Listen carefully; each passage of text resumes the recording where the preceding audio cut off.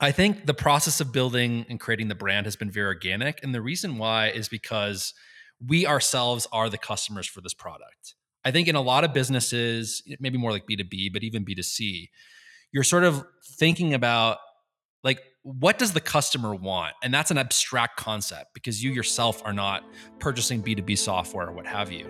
For us, like, this is something I've wanted forever. Like,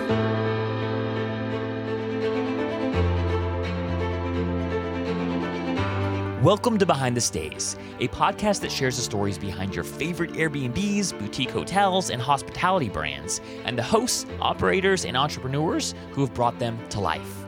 Every Tuesday and Friday, you'll meet the military veterans, the retired flight attendants, tech entrepreneurs, the school teachers, the single moms, and the real estate investors who are all, in their own unique ways, shaping the future of travel and hospitality.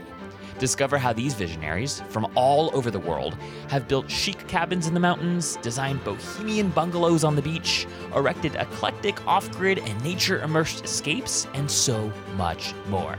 Behind the Stays is brought to you by Spontaneous, the internet's best destination for last-minute Airbnb deals. You can subscribe for free at spontaneous.com. And I'm your host, Zach Buzy-Cruz, co-founder and CEO of Spontaneous. All right, friends, enjoy the show.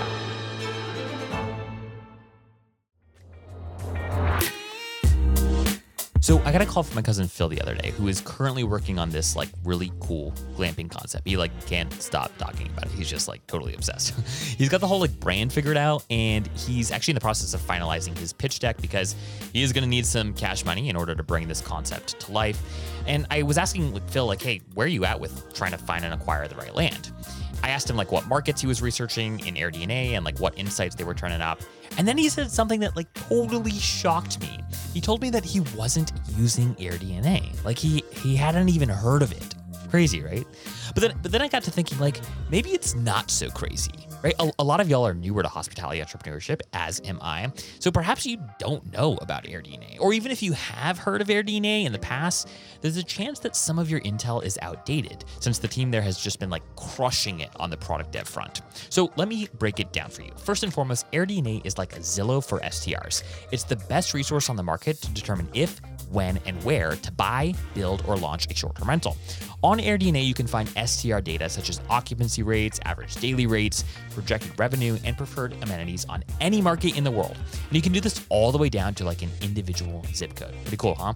Furthermore, you can see the STR earning potential of any property and customize and personalize your search preferences to filter based off of your very specific investment criteria. Oh, and get this, AirDNA now has this properties for sale feature where you can find available properties for sale and see their earning potential directly within AirDNA. What's also just really, really, really cool about AirDNA that you just don't get with other people in the space is that their platform is powered by Vrbo and Airbnb data from over 10 million properties across 120,000 global markets. And the data that they have doesn't just go back 2 years. In fact, they've got STR data going back to 2016. So you can actually see how nightly rates have increased or decreased in a particular state, city, or zip code over the last 8 years. There's just not another data set out there with this much reliable intel. Now, AirDNA's pricing model used to be a little clunky, right? That was some of the feedback that folks had about AirDNA. It was really amazing tool, but pricing model is just a little clunky. But I am happy to share, friends, that you can now pay just $25 a month and access any market in the world. So if you want to see if a treehouse resort in Dubai pencils, you can do so in AirDNA. You want to buy land in Ontario to build a glamping resort? AirDNA will show you how other comparable products are performing in that region. Or maybe you've already got your stay up and running and you want a better understanding of how your Airbnb compares to others in the market. You can connect your listing to AirDNA and get accurate nightly pricing recommendations based on real-world, real-time demand. AirDNA is the key you need to unlock the insight behind what it's going to take to bring those big dreams that you have to life. And now that it's cheaper, faster, better, and stronger than ever before, you bet Cousin Phil is signing up. And you should too. So head on over to airdna.co/behind the stays to learn more and get started. Again, that's airdna.co/behind the stays. And if you talk to a team member there, tell them that Zach from Behind the Stays sent you their way. In just a moment, you'll meet Kyle Tibbetts, Chief Marketing Officer at Wander, a network of smart luxury vacation rentals that's on a mission to verticalize the short-term rental experience. If you would have asked Kyle as a 10-year-old what he wanted to be when he grew up, he would have told you a lawyer, which today, Kyle would tell you would have been a huge mistake. But if you would have asked Kyle what he wanted to be just a few years later, he would have told you an architect. From a young age, he had a deep appreciation for design and a longing to build things. And while Kyle wouldn't go on to design or build structures, he would go on to help design and build some of the most incredible brands in hospitality and real estate. Tune in to hear Kyle's stories and musings about what he learned while working at Hotel Tonight, a marketplace for last-minute hotel bookings that was ultimately acquired by Airbnb, the growth marketing lessons he learned while working at Opendoor, how he met John Andrew, the founder and CEO of Wander on Twitter, and what it was about Wander that was so compelling to him, how he and the team built the Wander brand, lessons learned when trying to build a consistently luxurious yet distributed hospitality product, how Wander has pivoted over the last 12 months in light of macroeconomic shifts, the vision for the Wander brand over 2024, and so much more. You're going to love this chat, friends. And without further ado, get ready to meet Kyle.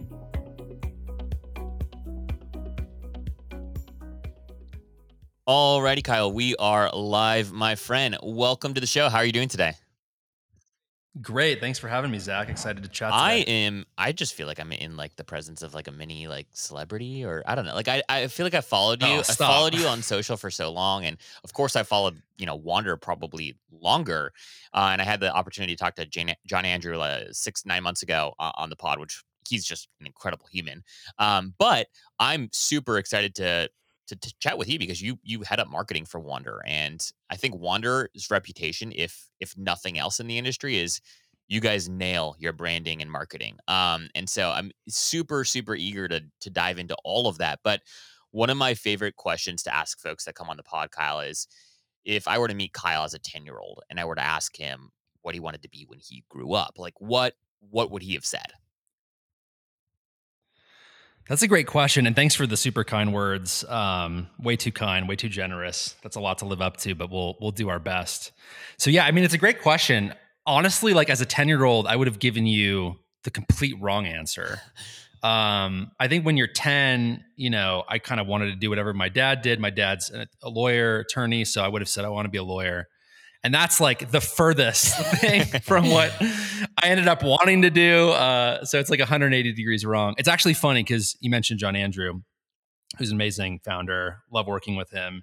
We kind of joke, his dad's also an attorney. Yeah. So we kind of have like this joke that there's something about being the child of an attorney where your job is to assess risk and like see all the things that could go wrong, but then going in sort of the opposite direction, which is more like entrepreneurial, more risk oriented, right? In terms of sort of value creation as opposed to value protection. So I don't know if there's something there, but we kind of joke about it internally.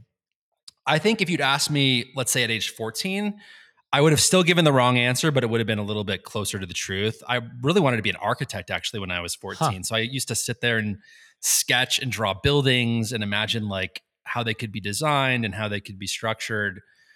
And that ties to what I do now in the sense that it's very creative. It's around building. I love design. I love like architecture and real estate personally. Yeah. It's kind of like a personal hobby, which does like help in the Wander space. I think I thought that it was too math involved and I didn't like math in school. So I ended up like kind of putting that on the shelf. But yeah, I mean, no one dreams about being a marketer when you're 10. No one dreams about being a marketer when they're 20. And I really didn't, I didn't take really any marketing classes in college. I think I took maybe one. And so I sort of fell into it in an interesting way when I was kind of doing my own. It wasn't even a startup. It was a little, consulting company building websites and doing SEO for companies way back in the day. I'll date myself if I give you the date. And that's when I learned marketing and sales. And I'm like, I really love this. And I was learning it outside of the classroom. So yeah, I would have given you the wrong answer, but eventually I was lucky enough to kind of stumble into what I love doing, which is really marketing, especially in the context of early stage startups, especially when partnering with like great CEOs. that have a product vision and just want to bring it to life. That's my favorite thing to do. Yeah, that's amazing. I don't remember if I mentioned this in the conversation I had with John Andrew or not, but I've interviewed like a lot of people on this show, but then I've hosted a couple other podcasts in kind of like a past life, and there is something to be said. And they've all like I've interviewed like entrepreneurs kind of across the spectrum, and there is something to be said for the children of lawyers and or people that were attorneys themselves who've turned entrepreneurs. It is a special breed of entrepreneur. And I can't even tell you, I can't even pinpoint it exactly, but there is something to how folks are so intentional with the words that they use first and foremost, but then also I feel like they're incredible framers. Like they're really, really good. And I don't know if it's because growing up around the dinner table, you had to argue with your dad about something, or you had to prove your point. I don't know what it is, but like there's something to being able to articulate a vision and or propagate sort of a positioning statement that I feel like the children of attorneys and or attorneys turned entrepreneurs themselves are able to do probably better than any marketer I've ever met. So I don't know what that says, but no, I think you've articulated. I think you've put your like finger on it better than I had, which is it is true that when your parent is an attorney, like the dinner table, you are sort of like arguing your position, and you're sort of like forced into doing it in an accelerated way. And so, yeah, if you think about marketing or being an entrepreneur and telling a story about the business, like where it's going, like having that back and forth is incredibly helpful. And then obviously, like, you do have this backdrop in your mind of like understanding like risk and realizing that honestly, like the biggest risk, especially in the context of building companies, is sort of like not going for it, not moving fast enough, not making big enough moves. So yeah, no, I think you've your thesis is more developed than mine. So I'll borrow that going forward. It's great. Oh gosh. Well, Kyle, one of the reasons I was really interested in talking to you is you've got quite the history and story in like prop tech and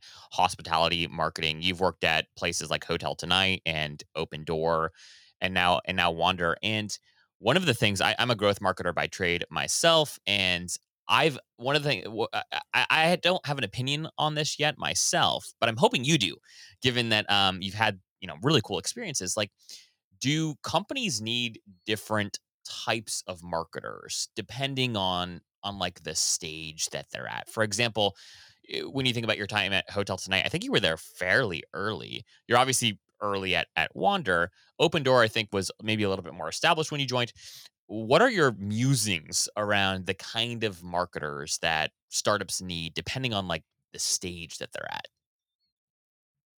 Yeah, I have fairly strong opinions on this. I think my sort of overarching belief is that in the earliest stages of the company, you really want a great generalist. And the reason why is you don't know which channels are going to work. Yeah. And so one analogy I would use, like when you're a marketer, is like you're almost like a venture capitalist in the sense that you're placing bets across a portfolio of channels, and they're not all going to work. In fact, probably most of them are going to fail or be somewhere in the middle. But if you hit on a handful that really work and have super high signal, that can sort of return the fund from a growth perspective. Yeah. And so the reason why I like generalists is, again, like they can go out and try a bunch of stuff. And then once you validated that something works in their signal, that's kind of where you bring in a specialist to like scale up that particular channel or program or what have you. Now, being a generalist is difficult, right? Because obviously I'll get it how I joined Wander at pretty much the beginning. Yeah. I was the second marketing hire at Open Door, so pretty early. Oh, so you were, although okay. The business was. Yeah. And then I was like somewhat early at Hotel Tonight, but not like super early. So I guess I've gone like earlier and earlier, which is what I love. I love the beginning. Yeah. I love the 0 to 1, and then going from 1 to wherever the company can go. But yeah, so that's kind of my belief. And then my other pretty strongly held belief is that prior to achieving product market fit, the primary goal for the marketing person is to accelerate the process of achieving it. Because really, marketing, it exists on top of the product. Marketing can only amplify a great product. If customers don't resonate with the product, no amount of marketing is going to solve that. And so whether it's a co-founder who's marketing oriented, whether it's someone on the founding team, whether it's first marketing hire, my fundamental belief is that person should be a generalist and their job is to get the company to product market fit faster. And part of how they do that is they create a super tight feedback loop between like the early iterations of the product and sort of the target or ideal customer. Mm. And so their job is to just hunt those people down, run them through it, get the feedback back to product or whoever's iterating on the product. And then once you get to product market fit, then you're playing more the game of building a marketing machine, testing different channels, hiring specialists to run those channels, and so on and so forth. So I think my journey as a generalist has been figuring out how to do the 0 to 1, but then how to get good at the 1 to, infinity or Yeah. whatever, ideally. Because those muscles are a bit different, right? Like the startup muscle versus the scaling muscle are different. And so, yeah, that's kind of my opinion, but I'd love to hear your thoughts as a fellow growth marketer. Yeah, I mean, I'm so biased here because I also identify as a generalist. And you sort of don't know what you need until you know that you need it, right? And there's some amount of just needing to, as you mentioned earlier, like test and iterate and understand, right? Okay, I believe I've tried everything I can on this particular channel. Either I don't have the chops for it, and or this is just not the right channel for us right now.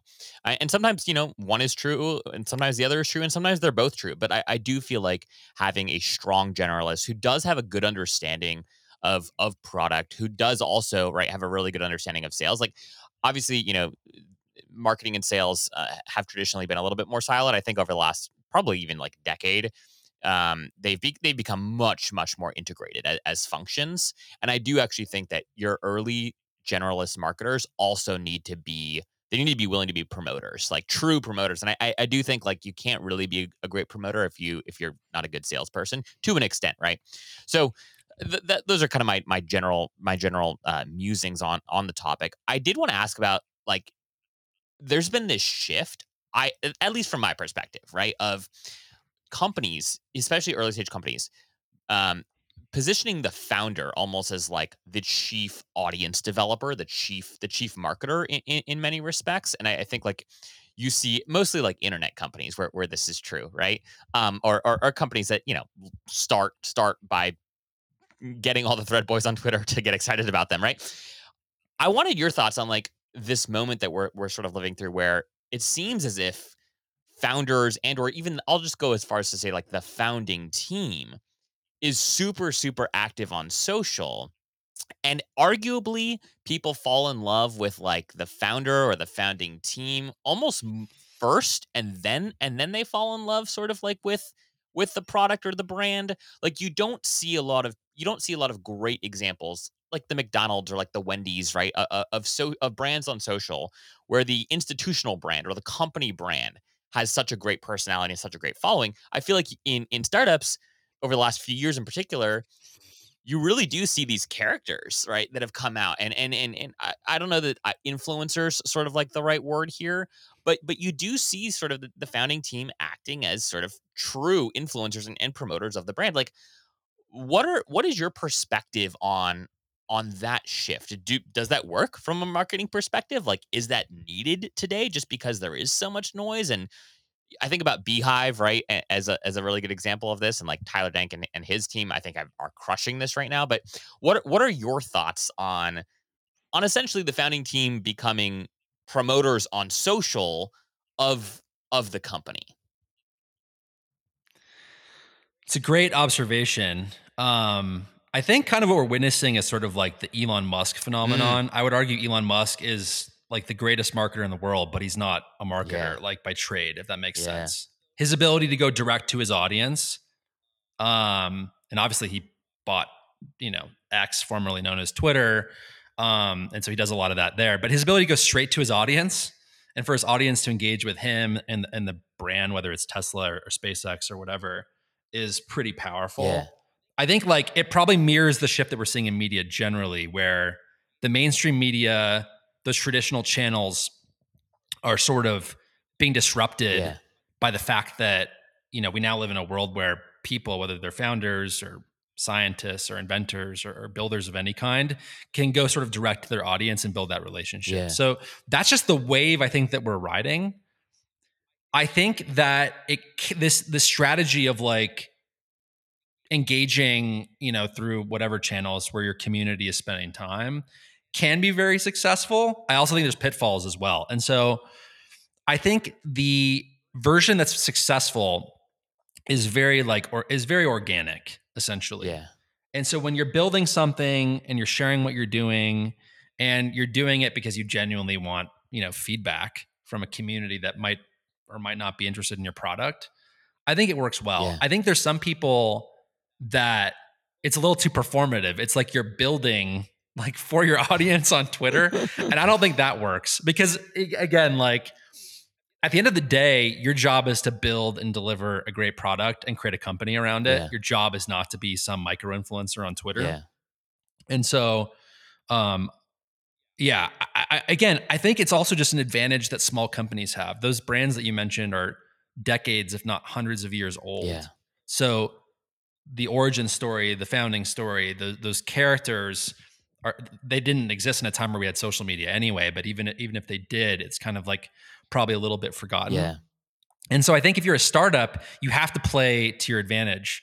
And one of your advantages is the fact that you have a small team and people can literally like DM and send feedback and point out bugs. And so I think that's, of course, super smart to do. Yeah. Is it required?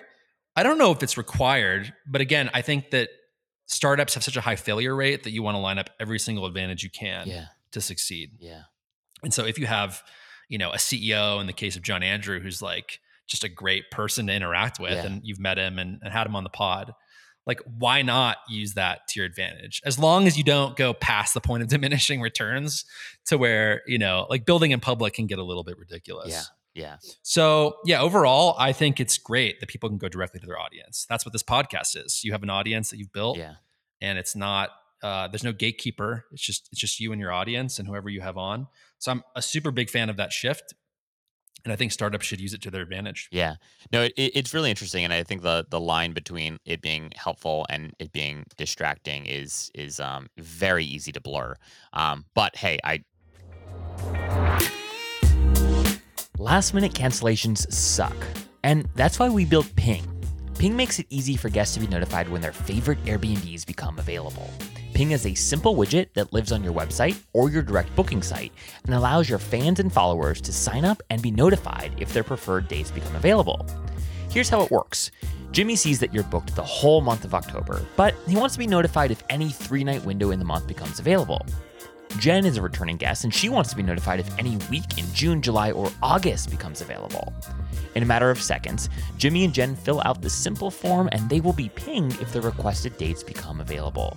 And as a host, you will immediately get pinged via email with Jimmy and Jen's contact information and requested dates, which enables you to build up your own database of guest email addresses. Ping is what the best Airbnb hosts use to maximize bookings. You can get access to our beta pricing with plans that start at just $39 a year at bnbping.com. Again, that's bnbping.com. I want to hear a little bit about your first introduction to Wander. So I think you said that you were the second marketing hire at Wander. Is that correct? Yeah. So no, I was the first. So I'll walk you through the story. I was the second marketing hire at Opendoor, which that's a whole other story. But my journey into Wander was fairly random. So I mentioned before we started recording that I have this small seed fund called Paradox Capital. Started it and launched it kind of in 2020/2021. And I invest kind of on the side in these super early stage startups. And it's because that's what I love to do. I love to jam with founders on marketing. And I love like the beginning. And I love like that getting off the ground phase of like just pure creation. It's super exhilarating. So anyway, the seed fund was kind of a vehicle for me to like do that in a way that was both productive, but also like super fun and a little more official than when I was just doing small personal angel checks. Yeah. And so I'm always keeping an eye out for, great founders. That's what anyone who's investing in companies is really doing. And when I say it was random, like super random, there was a tweet in my thread from John Andrew, in my feed rather, from John Andrew. And we had really like very non-overlapping circles. Okay. I'm from the Bay Area. I live in Utah now, but I lived in the Bay Area for 16 years. He was in Austin. We're about a decade apart in age. And so like there was no real like Yeah. connection. Just this random tweet popped up. And the gist of the tweet, I could actually go find it, but the gist of the tweet was, I'm building the startup in the travel space. It's called wander.com. You know, like let me know if you're interested in learning more. And my first thought was, how the hell did this guy get wander.com? Especially as a marketer. I'm like, you literally found the best domain, the best brand for a travel startup possible. And so like, what does that indicate about you as a person, as a founder, that you would have like the grit to go figure out how to like secure that? And so I shot him a DM, super casual. I think we hopped on the phone the next day. Yeah. And he just pitched me on the concept. And I think having been at Opendoor, where we were really verticalizing the experience of buying and selling a home, and then before that being at Hotel Tonight, where I kind of got like the travel bug, Yeah. it just made perfect sense. It's like we are going to verticalize the travel experience and make it way better for guests, and build a really great product and company around it. And so I had never done this to this point. I've done it one or two times since, but I literally committed to investing on the call. And I said, what is the largest amount of money I can wire like today, like today / tomorrow? And so he was kind enough to let me into like this early pre-seed round. This was like in like, I think our conversation was in May of 2021, Okay. which was the month that he sort of formulated the company. And then, yeah, like I invested like in early June. And so it just made total sense. And it's so funny because all these experiences, Opendoor, Hotel Tonight, at the time, like it didn't really make sense why I was having those experiences. But in retrospect, doing Wander, it's like, oh, great. Those were the perfect formative experiences to now lead marketing at Wander. And I was so infatuated with the concept that he and I were just texting every day about what marketing could be at Wander. So it started off as maybe like 5 hours a week. Then it was 10 hours a week. Then it was 15 hours a week. And so a few months later, I just joined the company officially because the company sucked me in. I got the virus, the Wander virus had been transmitted, and never looked back. Super enjoyed working with John Andrew and just the rest of the team. You know, Nathan, our CTO, Matt, who was like the first official hire, who's now chief of staff, and the broader team now, which has grown to, you know, little over 50 people. It's been an amazing experience. Yeah, I mean, it's been really cool to kind of watch from you know the sidelines here a little bit as you guys have grown. And when I think about again what I said at the top of the episode about you guys having just an incredible brand, yeah, I like to like call you guys like Airbnb, like but like dark mode, right? Like I feel like you guys have been like really intentional with like how you've developed the brand to in you know some respects from a UX standpoint feel as gooey, right, as Airbnb does, but but look like really different. And again, the timing of the launch with like I don't know. You might know better. You will definitely know better than me. But like, I feel like dark mode was sort of like just becoming a thing when like I first was introduced to the Wander brand to begin with, and it just had like all this like beautiful like symmetry and yet distinction. And of course, you know, the name itself is just absolutely splendid. So what has it been like building this sort of brand? Because Wander's mission, quite frankly, like it's a difficult one, right? You guys are trying to, as John Andrew put it on the pod when he came on several months ago, was like trying to verticalize the short-term rental experience, right? And at least at the time, and I want to get into this a little bit, but like at the time, the vision was let's buy these incredible homes, these luxury vacation rentals, and we're going to own and we're going to operate them. And John Andrew put it so well. He said like we want to build like a distributed hotel brand. Like that was ultimately the goal. Maybe it still is the goal.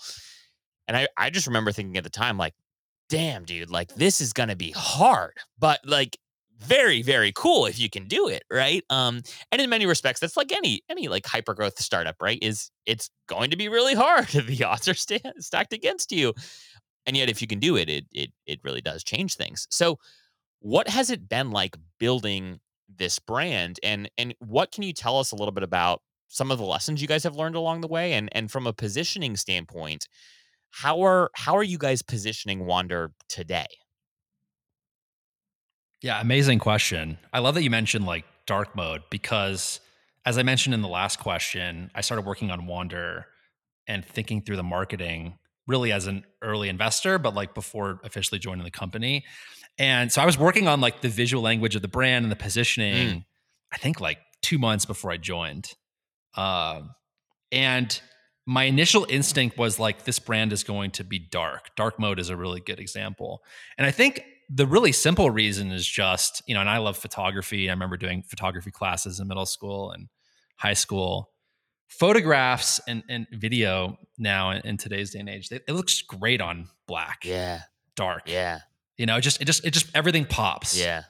Uh, and it wasn't really like an overly strategic decision. It was just like a more instinctive gut level decision that the brand's going to be dark and it's not going to have like some hero color or secondary colors. That's all going to come from the natural elements like in the homes themselves and around the homes, because we care a lot about not just the home itself, but the environment. And that's why you'll see, aerial drone shots of these homes, because like we're selling you like a setting with an amazing, inspiring view and an amazing place and all the activities around it, right? That's kind of like the Wander sort of ethos. Yeah. So anyway, like since then, we have this amazing designer, Michał, who's from Poland. I think when he joined, he was literally like 19 or 20. Wow. Like super young. And so I want to give him his shout out, and hopefully he'll listen to this. Like he has partnered with me on bringing that visual language to life. The fact that this is such a Wander thing, the fact that we have one designer who's a product designer by trade, but does all the brand and marketing design for me as well, is like, that's Wander and the Wander team in a nutshell. Wow. Is like in a normal circumstance, there's no way one person could do that job. But everyone at Wander has multiple jobs, multiple hats, right? I'm the CMO, but I'm opining on different homes that we're looking at onboarding onto the platform because I love real estate and I love architecture and I love design. Yeah. So anyway, but going back to like the brand, like kind of zooming out a little bit and talking about it more holistically, I think the process of building and creating the brand has been very organic. And the reason why is because we ourselves are the customers for this product. I think in a lot of businesses, maybe more like B2B, but even B2C, you're sort of thinking about like, what does the customer want? And that's an abstract concept because you yourself are not purchasing B2B software or what have you. For us, like this is something I've wanted forever. Like my favorite moments in life, if I had to think about like my happiest moments, it's I'm with my family, I'm at the beach, we're all together, the sun's shining, and it's just like one of those moments that feels almost like eternal, but just perfect. Almost like heaven on earth, not to get too metaphysical, but you know what I mean? Like those moments where everything feels good. I know you have a 14-month-old, I have one as well, and a 6-year-old. Like that feeling of togetherness in a great spot is like, if you could bottle that up and sell it, that's just an amazing business. So I think that accelerated the process of building the product, building the brand, building the business. Was like, we were building something that we wanted ourselves. And so these decisions around, like how to articulate the brand in terms of visual language or position it, or I can tell you a quick sidebar about how we came up with the tagline, "Find your happy place." Yeah, I was gonna ask about that. It all this flowed from a very natural place. It was not forced. There was no focus groups. We don't use an agency. We do this all in-house because it's flowing from a very real place. The quick story, by the way, on the tagline was in September, I believe, or maybe October of 2021. We were filming our very first launch video. Maybe you saw this launch video on Twitter, but it was just to introduce the concept of Wander.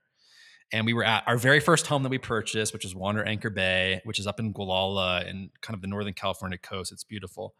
We spent all day filming, and we wanted to go to dinner, but everything shuts down at like 8 in Gualala. It's like this sleepy little town. It's super charming, right? You should definitely go. But like everything was closed. And so we went to this restaurant, and they were like literally like shutting down the kitchen. And it was anyway, myself, John Andrew, his dad was there. And so we sort of like, can you guys keep the kitchen open and just cook us some burgers? Like anything. We're really, really hungry. Like all the stores are closed. And so we sat down and we were like, what should the tagline of the company be? At this point, we were working on like the first landing page, and the actual launch of the platform wasn't until January, but we were basically about to launch the waitlist. Okay. And I can talk about the waitlist too, but the waitlist with founding members was something we were kind of building and getting ready to launch in October. And so we were brainstorming a bunch of different concepts, and most of them weren't very good. And then I think at one point I blurted out, well, maybe it's something around happy place. And it was funny because John Andrew's dad is like, well, that's like a line from like Happy Gilmore. And of course, being like a millennial and born in, the mid 80s, like I knew what he meant. Yeah. Like he anchored that concept of Happy Place to Happy Gilmore. Yeah. Yeah. And I'm like, I really think like, discover your happy place, explore. I think there's something around that. And so eventually we finally found the word find your happy place. And we're like, ooh, that's nice. And so we kind of slept on it. I like stuck it in the landing page that hadn't launched yet. And it really grew on us. And it was kind of like one of those, like from a marketing standpoint, it's kind of like the Babe Ruth moment where you like point into the sky and you like hit a homer. Yeah. It's like, it really feels like it could last a very, very long time. Yeah. And so we sort of kicked off the legal process of finding and securing the trademark, which we bought. We also got really lucky to talk about, and Matt should get a shout out for this on our team. We started getting all of the @Wander handles. So @Wander on Twitter, Instagram, TikTok. Dude, how much? How much did that cost? That's what I want to know. How much does it cost to get the wander.com domain? I'm not going to disclose how much it costs. Give us a ballpark. But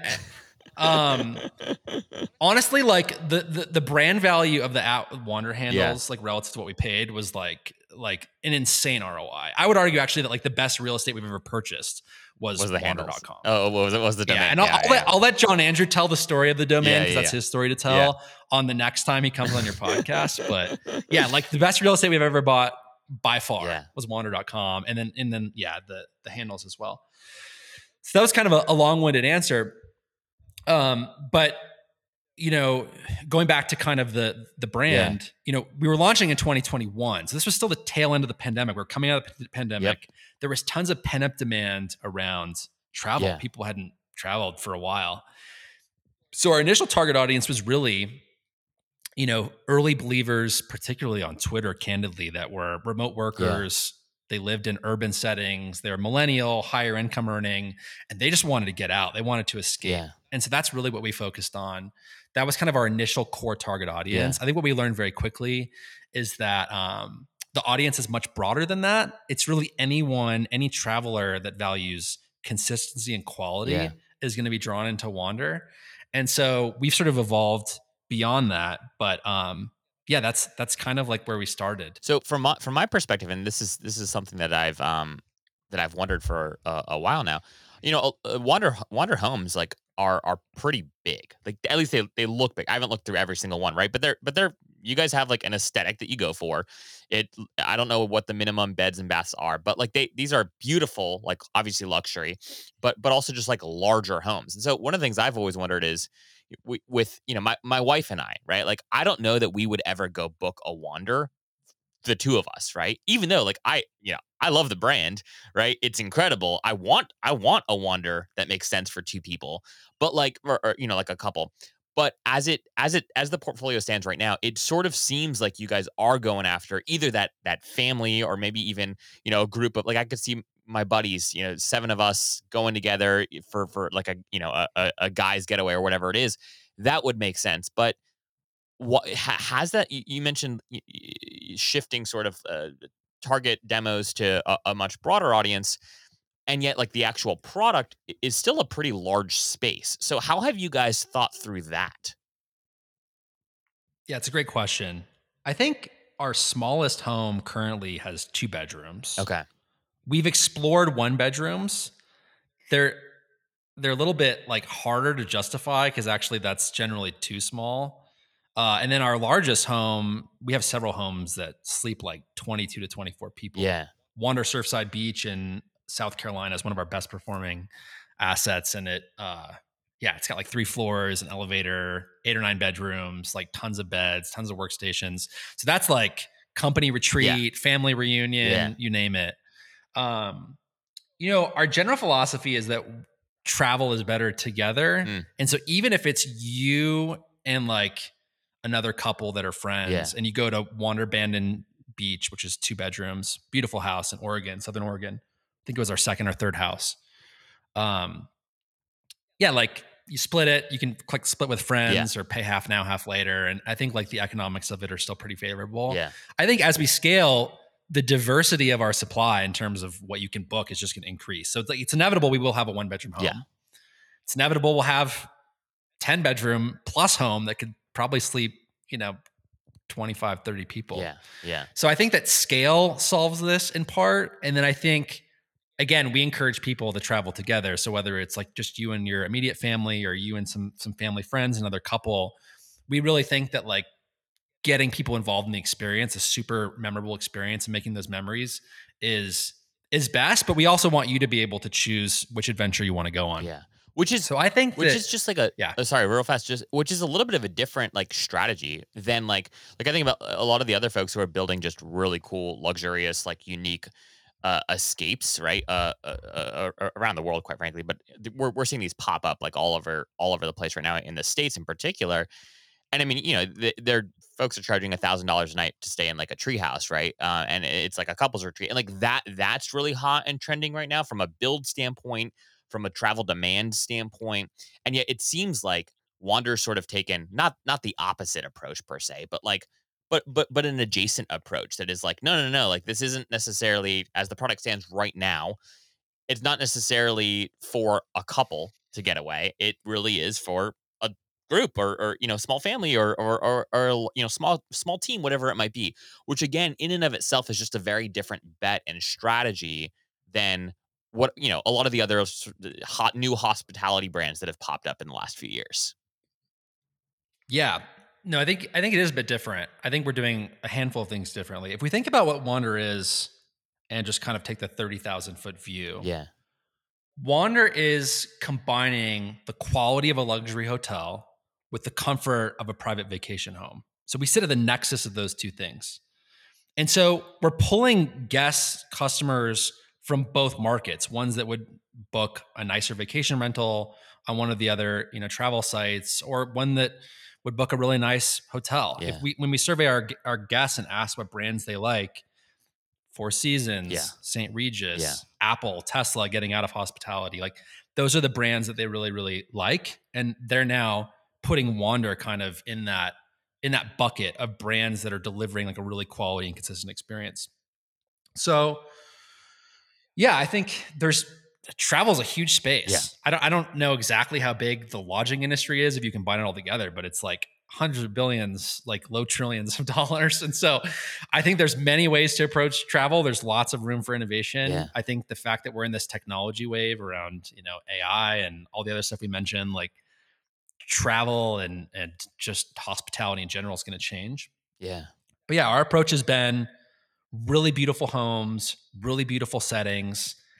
People can use the homes and use the platform however they want. And so we see the use cases all over the map. We do see people travel by themselves as a couple or even solo travelers as well. Like think about going to Hudson Valley and writing a book, yeah, yeah, like as the leaves are turning and it's fall. Like people use them for any number of ways. People are now doing weddings at Wanders. mm, People are doing launch events for brands. We work with, large brands, Hyundai, Lexus, Peloton have done events at our homes. So our perspective is we want to deliver a really great experience. The house is going to have everything you need. It's going to have desk setups. It's going to have amazing bed setups. It's going to have super fast internet. It's going to have everything in the kitchen you'd need to cook a really great meal. I just got back from Wander Yellowstone, so oh I'm a nice, little, nice, high off of that experience. It's always good to put my customer hat on. And we just let our guests, the travelers, decide how they want to use the platform. yeah, And we certainly take feedback. And so we'll definitely evolve our supply stack and our portfolio over time to address what people want. But what we're finding is they know better than we do, like how to use these properties and also how to find the right property for them. And so a lot of what we're doing is matchmaking them with the right wander, especially as we go to like 50 properties, 100 properties, 200 properties yeah. and beyond. Yeah, no, I am super impressed by sort of how responsive it seems like you guys are to wanderers, or I don't know what you call your guests, your travelers. But one of the things I wanted to ask about is the kind of like original sort of pitch, right? For Wonder was sort of this verticalizing of the short-term rental or vacation rental experience, right? And I remember John Andrews saying something about how important it is really to be able to like if you want to deliver a consistent product, right? And you think about Airbnb, like the biggest gripe people have had with Airbnb for years, right, is that So you go to one Airbnb and it's great. You go to another Airbnb and it sucks, right? And the standards around what an Airbnb is, right, are quite frankly like are many and varied, right? At best, like that's a nice way of putting it, right? And that is just because of how the marketplace works, right? And how the platform works. I mean, Airbnb started with people renting out rooms in an individual's home, right? And yet Wander's sort of proposition was something entirely different. Like if we can totally control the experience, right? If we can control the actual space, if we can control the guest experience, if we can, control the messaging pre and post stay, that's a way to ensure quality, right? I do believe that the original intention was to own all of these properties. Um, I think that shifted a little bit. Obviously, when Wander was started, the macroeconomic environment was very different than it is today. But what can you tell us a little bit about sort of how you guys have pivoted and shifted, and how are you focused on ensuring quality uh, as the portfolio of Wander Homes expands, and as you might actually bring people into your network who own the homes that Wander manages? Can you just touch on that a little bit for us? Yeah, there's a lot to unpack there, but it's a great Yeah, set sorry, of that was questions. So I'll that kind was of very go. convoluted. No, it's good. It's good. It's super top of mind. I'll kind of start at the beginning and work down the list. So I think you mentioned Airbnb. First off, I have enormous respect for Airbnb. Team's amazing. Brian Chesky's an amazing founder. They've shifted consumer behavior in a way that made something like Wander possible, Yeah. right? So I think credit where credit's due. I do think the problem, and I'm speaking as someone who's booked Airbnbs and VRBOs. I know they want me to say Verbo, but I'll just say VRBO. The problem is, yeah, the variance in the experience you have is way too high. Yeah. I've had a couple great experiences. I've had a couple horrible experiences, and certainly a lot of shades of gray in between. And so customers, I don't think like that. And so again, if you can remove that variance, if you can solve that needle in a haystack problem of only delivering the top 1% or 0.1% of vacation rentals and wrapping it in this hospitality experience that is like super amenitized, super consistent across properties. Like I mentioned, I was just in Yellowstone, and I think the last Wander I was at was Wander Calistoga for a team retreat. Totally different places. Yeah. Yellowstone, like you're by the national park, you're out in Montana. Calistoga, you're an hour and a half from San Francisco, but the bed setups are the same. Yeah. The Ghirardelli chocolates on the pillow are the same. The Wander robes and all the toiletries, all the same. So I think customers value that. Yeah. I think that's what we found. That's like how we initially got product market fit, and how we're seeing this like 93% plus guest satisfaction rating over the course of almost 3 years. The company will turn 3 in May. So I think that's the problem to be solved. And I think that's the problem we're still trying to solve is that problem. And I think now that we have Signal, right, more than Signal, I mean, we have super strong product market fit around the product. How do you scale the company, but maintain that level of quality? Yeah.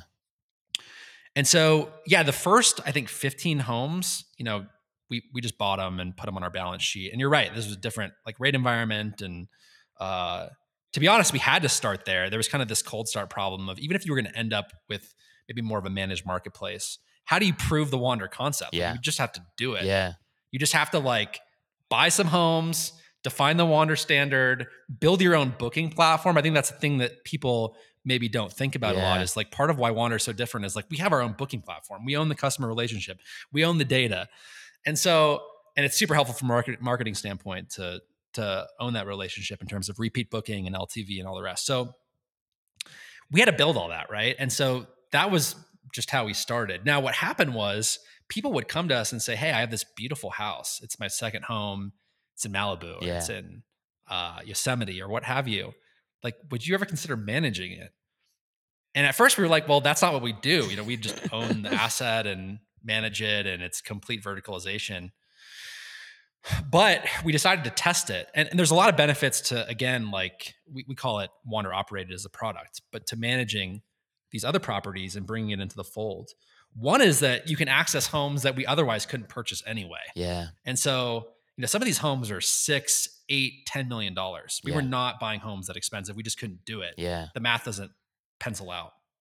And so it's pretty magical to be like, hey, Zach, you and your wife and your 14-month-old can go stay in Wander Malibu, which is, let's call it like a $10 million home. Yeah. Yeah. You can pay, $9.95 a night, split it with another family. So maybe you're around $400 a night. Yeah. You have like an oceanfront Malibu Yeah. Yeah. mansion It's ridiculous. Yeah. for cheaper than a nearby hotel, Yeah. which is like subpar experience in every sense of the word. So, and operated is really just taken off. Yeah. And so what's great about it is our supply stack has evolved to allow us to scale faster, deliver more properties, more locations, which is what our guests want. Maybe you want that one bedroom so you and your wife can get away from the 14-month-old that's not sleeping, right? And so like we can get that to you quicker. Yeah. But the guest experience is identical to how it was in 2022 and 2023. Yeah. When we, owned 100% of our properties. And really, guests just care who's operating the property. Yeah. As long as we're operating 100% of the properties and we're sort of like the Four Seasons Yeah. of, delivering that experience, then guests are happy. And then owners are happy. You open up a whole other customer set that is extremely happy with Wander as well. Yeah. I mean, it makes a lot of sense, right? If you have any interest in scaling, right? There are only so many, mansions that Wander will be able to buy and and own themselves, right? There is a tipping point there, which is also why some of the largest, most successful hospitality brands in the world own like next to no actual real estate, right? And so it makes a ton of sense. I remember I actually had Taylor Bates on the podcast recently, and you guys recently brought her home, the Afton House, I believe it's called, into the Wander network. And I remember her saying on the podcast, she was like, I was very hesitant to let anyone else manage, and it wasn't until I got like I don't know if it was like a spreadsheet or Google sheet or something like that with like 300 different points of like everything that Wander needs to have. We have to have these specific linens. We have to have these, specific towels. She was like, and what really got me, like how I knew that these were like my people, is they said, all right, we have a Wander scent that we will be using in your property. And she was like, the scent, the fact that they have a custom scent, she was like, that's all I needed to hear. They should have led with Right. that, and I would have like signed up immediately. So, anyways, I share that only to sort of reinforce the fact that it does seem, at least from a customer's perspective, from a managed customer's perspective, that the discipline around quality assurance has remained and will remain incredibly strong, even as the model might have shifted a bit. Yeah, the details matter. The details matter a lot. And so whether it's the Wander scent or whether it's this notion that, when you walk into a house, maybe your favorite song is playing or, the temperature's just right. And, there's something up on the TV screen kind of welcoming you into your experience for the next 3 to 5 to 7 days. Like, what are all the things that we can do that other travel companies can't do because they're not verticalized? That's a lot of what I think about. Yeah. I think about that too from a marketing standpoint in terms of differentiation. But really, at the end of the day, it's like, what can you deliver to the customer that feels totally magical? Taylor's house, by the way, is a beautiful house. I happen to just love that style of architecture. Hopefully, I don't butcher the style. I think it's sort of modern Tudor. I actually just finished building a house a few months ago here in Utah. Wow. And the style is like similar. It's kind of in that vein. And it's just a beautiful house.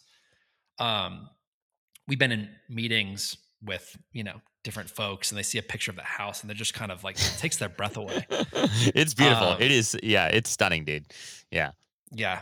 So, but yeah, I mean, that's the beauty too of this operated model, is we get to partner with great people like Taylor and her amazing house, and just take what is already a great asset and just elevate the experience to like the next level. Yeah. And it also relates to marketing. I believe, Taylor was doing a lot of marketing for the property prior to the property being onboarded on Wander. And, that's another area where we just try to take things to the nth degree or the next level. So when we think about Wander's marketing strategy, I would say content is the tip of the spear. Yeah. And then the question is, what are all the channels where that content can live? And so I like to say we overinvest in content. And so you'll go to these property pages and you'll see a 10-minute tour video. You'll see a 10-minute activity video, all the restaurants, all of the museums, all of the outdoor stuff you can do in that market. We'll put together tons of blog content. We'll put together, we'll share floor plans. We'll share as much information as you need, Zach, as a traveler. Yeah. to feel confident booking and Yeah. book with confidence. Yeah. And so, yeah, but great house, Yeah. great fit for Wander. Super excited about its future on the platform. On that note, a couple final questions for you, but one is just around on the over indexing or overspending or what have you on over investing on content. What are your thoughts on like I've been thinking a little bit about you know there are these incredible short term rentals that have hundreds of thousands of followers right on Instagram right for their crazy unique stay or their luxury like cabin whatever it might be. Like, do you see a world in which like Wonder goes and because you guys are trying to verticalize this experience, right? You're trying to own the customer, right, as opposed to just exclusively listing on OTAs or something like that. Do you see a world in which Wonder goes and actually tries to like acquire these existing assets that fit the Wonder portfolio for sure, but then also like digital content assets that fit the Wonder portfolio in a move to acquire like new audience? Like, is that something that you guys have talked about? Is that something that you guys have looked into? Yeah, it's something we've discussed. It's not something we've done yet. Yeah. I think that at a high level, anytime again we bring a new home onto the platform, Yeah. you unlock new pools of demand, if that makes sense. Yeah. So that Afton house, I believe, was our first house in Virginia. And so, or, we're about to launch a house, I think, in a handful of weeks in Michigan, like Lake Michigan, right? So that opens up the Chicago market. Yeah. It's kind of the Hamptons of Chicago. So anytime you acquire a new home, even if there's zero marketing around it or an existing audience around the home, Yeah. you unlock new pools of demand. The idea that a home itself could already have a following, super attractive Yeah. to us. Yeah. Absolutely, right? It grows. It just means that there's natural demand for that property already, and it's actually like it's not just like in the ether. It's actually like organized like in a digital form. Um, so I think that's like super appealing, and Yeah. I think we will see more of that. I Yeah. do think a lot about how do you make the homes feel a little bit famous? And so if Yeah. you look at what we do with content creators on YouTube, right, where Yeah. Ryan Trahan or Jake Paul or whatever is going to go stay at a Wander property. Once they've stayed at that Wander property, it for at least that audience, it Yeah. feels a little bit famous. Like I'm Yeah. going to go stay at the same house as Ryan Trahan or Yeah. Jake Paul or Yeah. whoever. So yeah, I think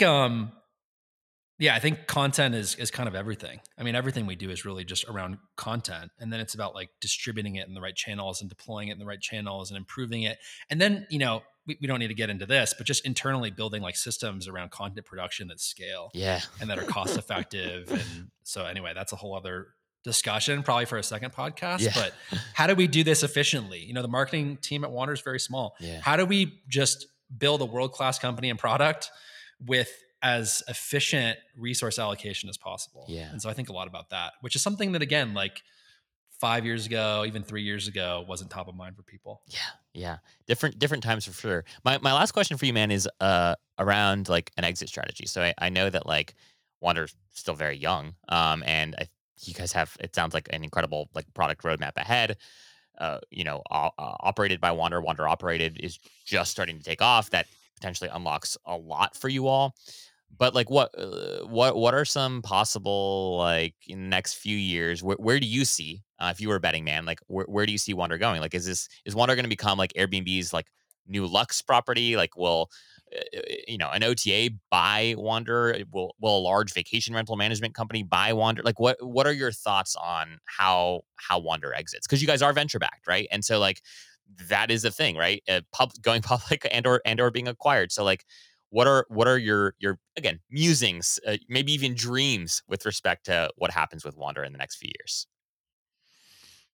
Yeah. So our ambition is to build a durable company that's going to last and continue delivering a great customer experience for many years. I think one thing that's probably noticeable from the outside, and you again having both an outside perspective, but you've met folks on the team and you're going to meet more, I'm sure. Like we love what we're doing. Yeah. So I think it comes across in the work that we love doing this and we don't want to do anything else. Yeah. There's nothing else on the planet that I want to be doing. Yeah. And I can say that definitively. I couldn't always say that at every job I've ever had, but I can say that in this case. Like this feels like a mission, a calling, something we were like born to do. Yeah. And so in that context, we just want to keep doing it. And so what do we need to achieve, right, to make that possible? One is we need to grow. And so, I think that if I think about the chapters of the business, if 2022 was about, unlocking product market fit, and 2023 was about sort of building the machine, both of like the marketing machine, but also just the machinery of the company. Yeah. 2024 is about scale. Yeah. And so you'll see us go from, I think we're approaching 50 locations now, not all of them live. We'll probably end the year. This is a broad range, but I'll say between 100 and 200 locations. Wow. Yeah. And, on track to hit profitability sometime in the summer. You start hitting those milestones, and then it's like the company it takes on a life of its own. It can really outlive, any sort of short term dreams or aspirations. Yeah. That's really our only focus. Yeah. We don't talk about exit strategy apart from that. We're talking about, let's get profitable. Let's deliver a great customer experience. Let's deliver a great return and experience for the owners that have joined the platform, since they're another customer set as well, kind of in this managed marketplace model where Yeah.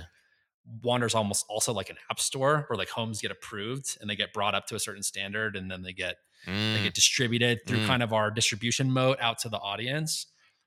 We haven't talked about like AI much, but I think, in your next conversation with John Andrew, you should ask him about, like, we run the whole company on the software called Wander OS. Yeah. And all the stuff that we're doing software wise that allows us to run this business with like software like margins is pretty exciting as well. So that is our only focus and our only ambition. And we just want to keep doing this for as long as possible. Yeah.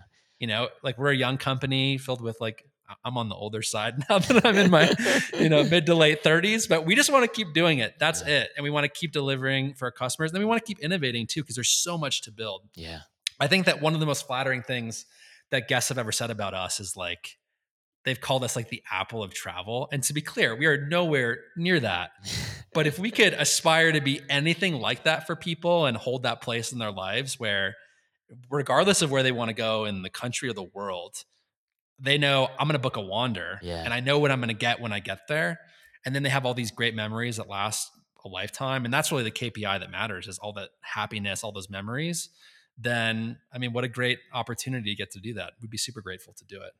I don't mean to evade your question, but that is our ambition, is to, like, for the company to be independent and last. And again, I want to build an iconic brand out of it, because it's almost like the name, the domain, the handles, it deserves that. It deserves someone to build something great with it. And so there's sort of an obligation to do that, if that makes sense. It makes loads of sense. And just to reinforce what you said, Kyle, when I talked to John Andrew again months and months ago, I distinctly remember, because it was so poignant. He said, "This is what I want to do for the rest of my life." He's like, I want to build Wander. And what was funny about when he said that and how he said it, I've talked to a lot of like early Airbnb employees, right? And everyone when you talk to at Airbnb will tell you like Brian Chesky is exactly the same. Like if you talk to everyone, every single person I've talked to at Airbnb, that was early at Airbnb will say definitively like, this is what he'll spend the rest of his life doing. Like, as long as Airbnb is allowed to be around, like Brian Chesky, if he's allowed, right, will be there, right? And it was funny the way that John Andrew said that so definitively. Again, I don't want to hold him to anything, because, like, who knows, things do change. But he seemed so genuine when he was like, "This is what I would want to do with the rest of my life. Like, I just want to build Wander." And so, anyways, I think that just reinforces everything that you just said. Yeah, I mean, in some ways, that's the right answer to give, but not everyone is genuine about it. Yeah, 100%. Yeah. John Andrew is genuine about it. I feel very strongly about it. And so we'll see. But yeah, we need to get you and your family to a Wander. So I'll generate a discount code for you and your wife and your 14-month-old. Maybe we'll get some friends to come with you, but let's get you to a Wander. And then once you've experienced it, I think you'll have an even deeper like understanding of the vision for where this could all go. And you'll have lots of great ideas, which we'll love to take from you and hopefully implement. Yeah, dude. Well, this has been a pleasure, man. Kyle, thanks so much for your time. I will hold you to that. I can't wait to stay at a Wander. I am just super, super impressed by the brand that you guys have built, and really sort of I would go so far as to say sort of you've become a pinnacle for folks who want to build cool hospitality brands. Like the number of people that I talk to on this podcast who talk about Wander as like an aspiration, right? Is not just a couple of people. It's certainly more than that. So thank you to you and your team and all the great work that you guys have done to build this brand. wish you guys incredible luck and just, go get them in 2024. And we'll have to have you back on in, later this year or early next to kind of see how you guys have progressed. But keep up the great work, man. Really appreciate it, Zach. And I'll definitely be back. I promise. So thank you so much.